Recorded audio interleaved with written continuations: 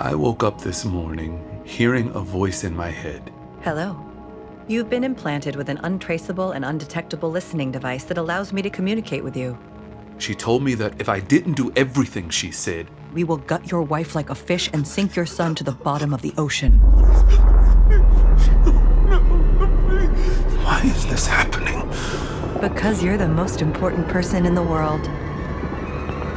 Are you ready to hear what your first assignment is?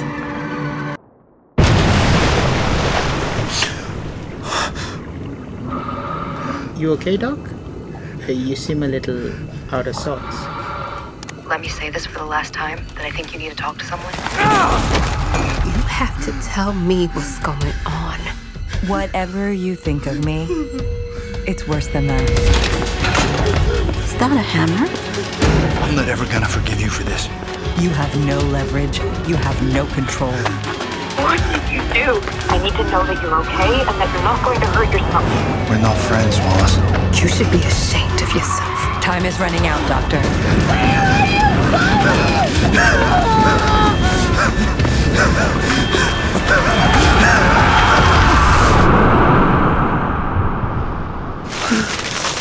Breathe in. Listen to the ocean.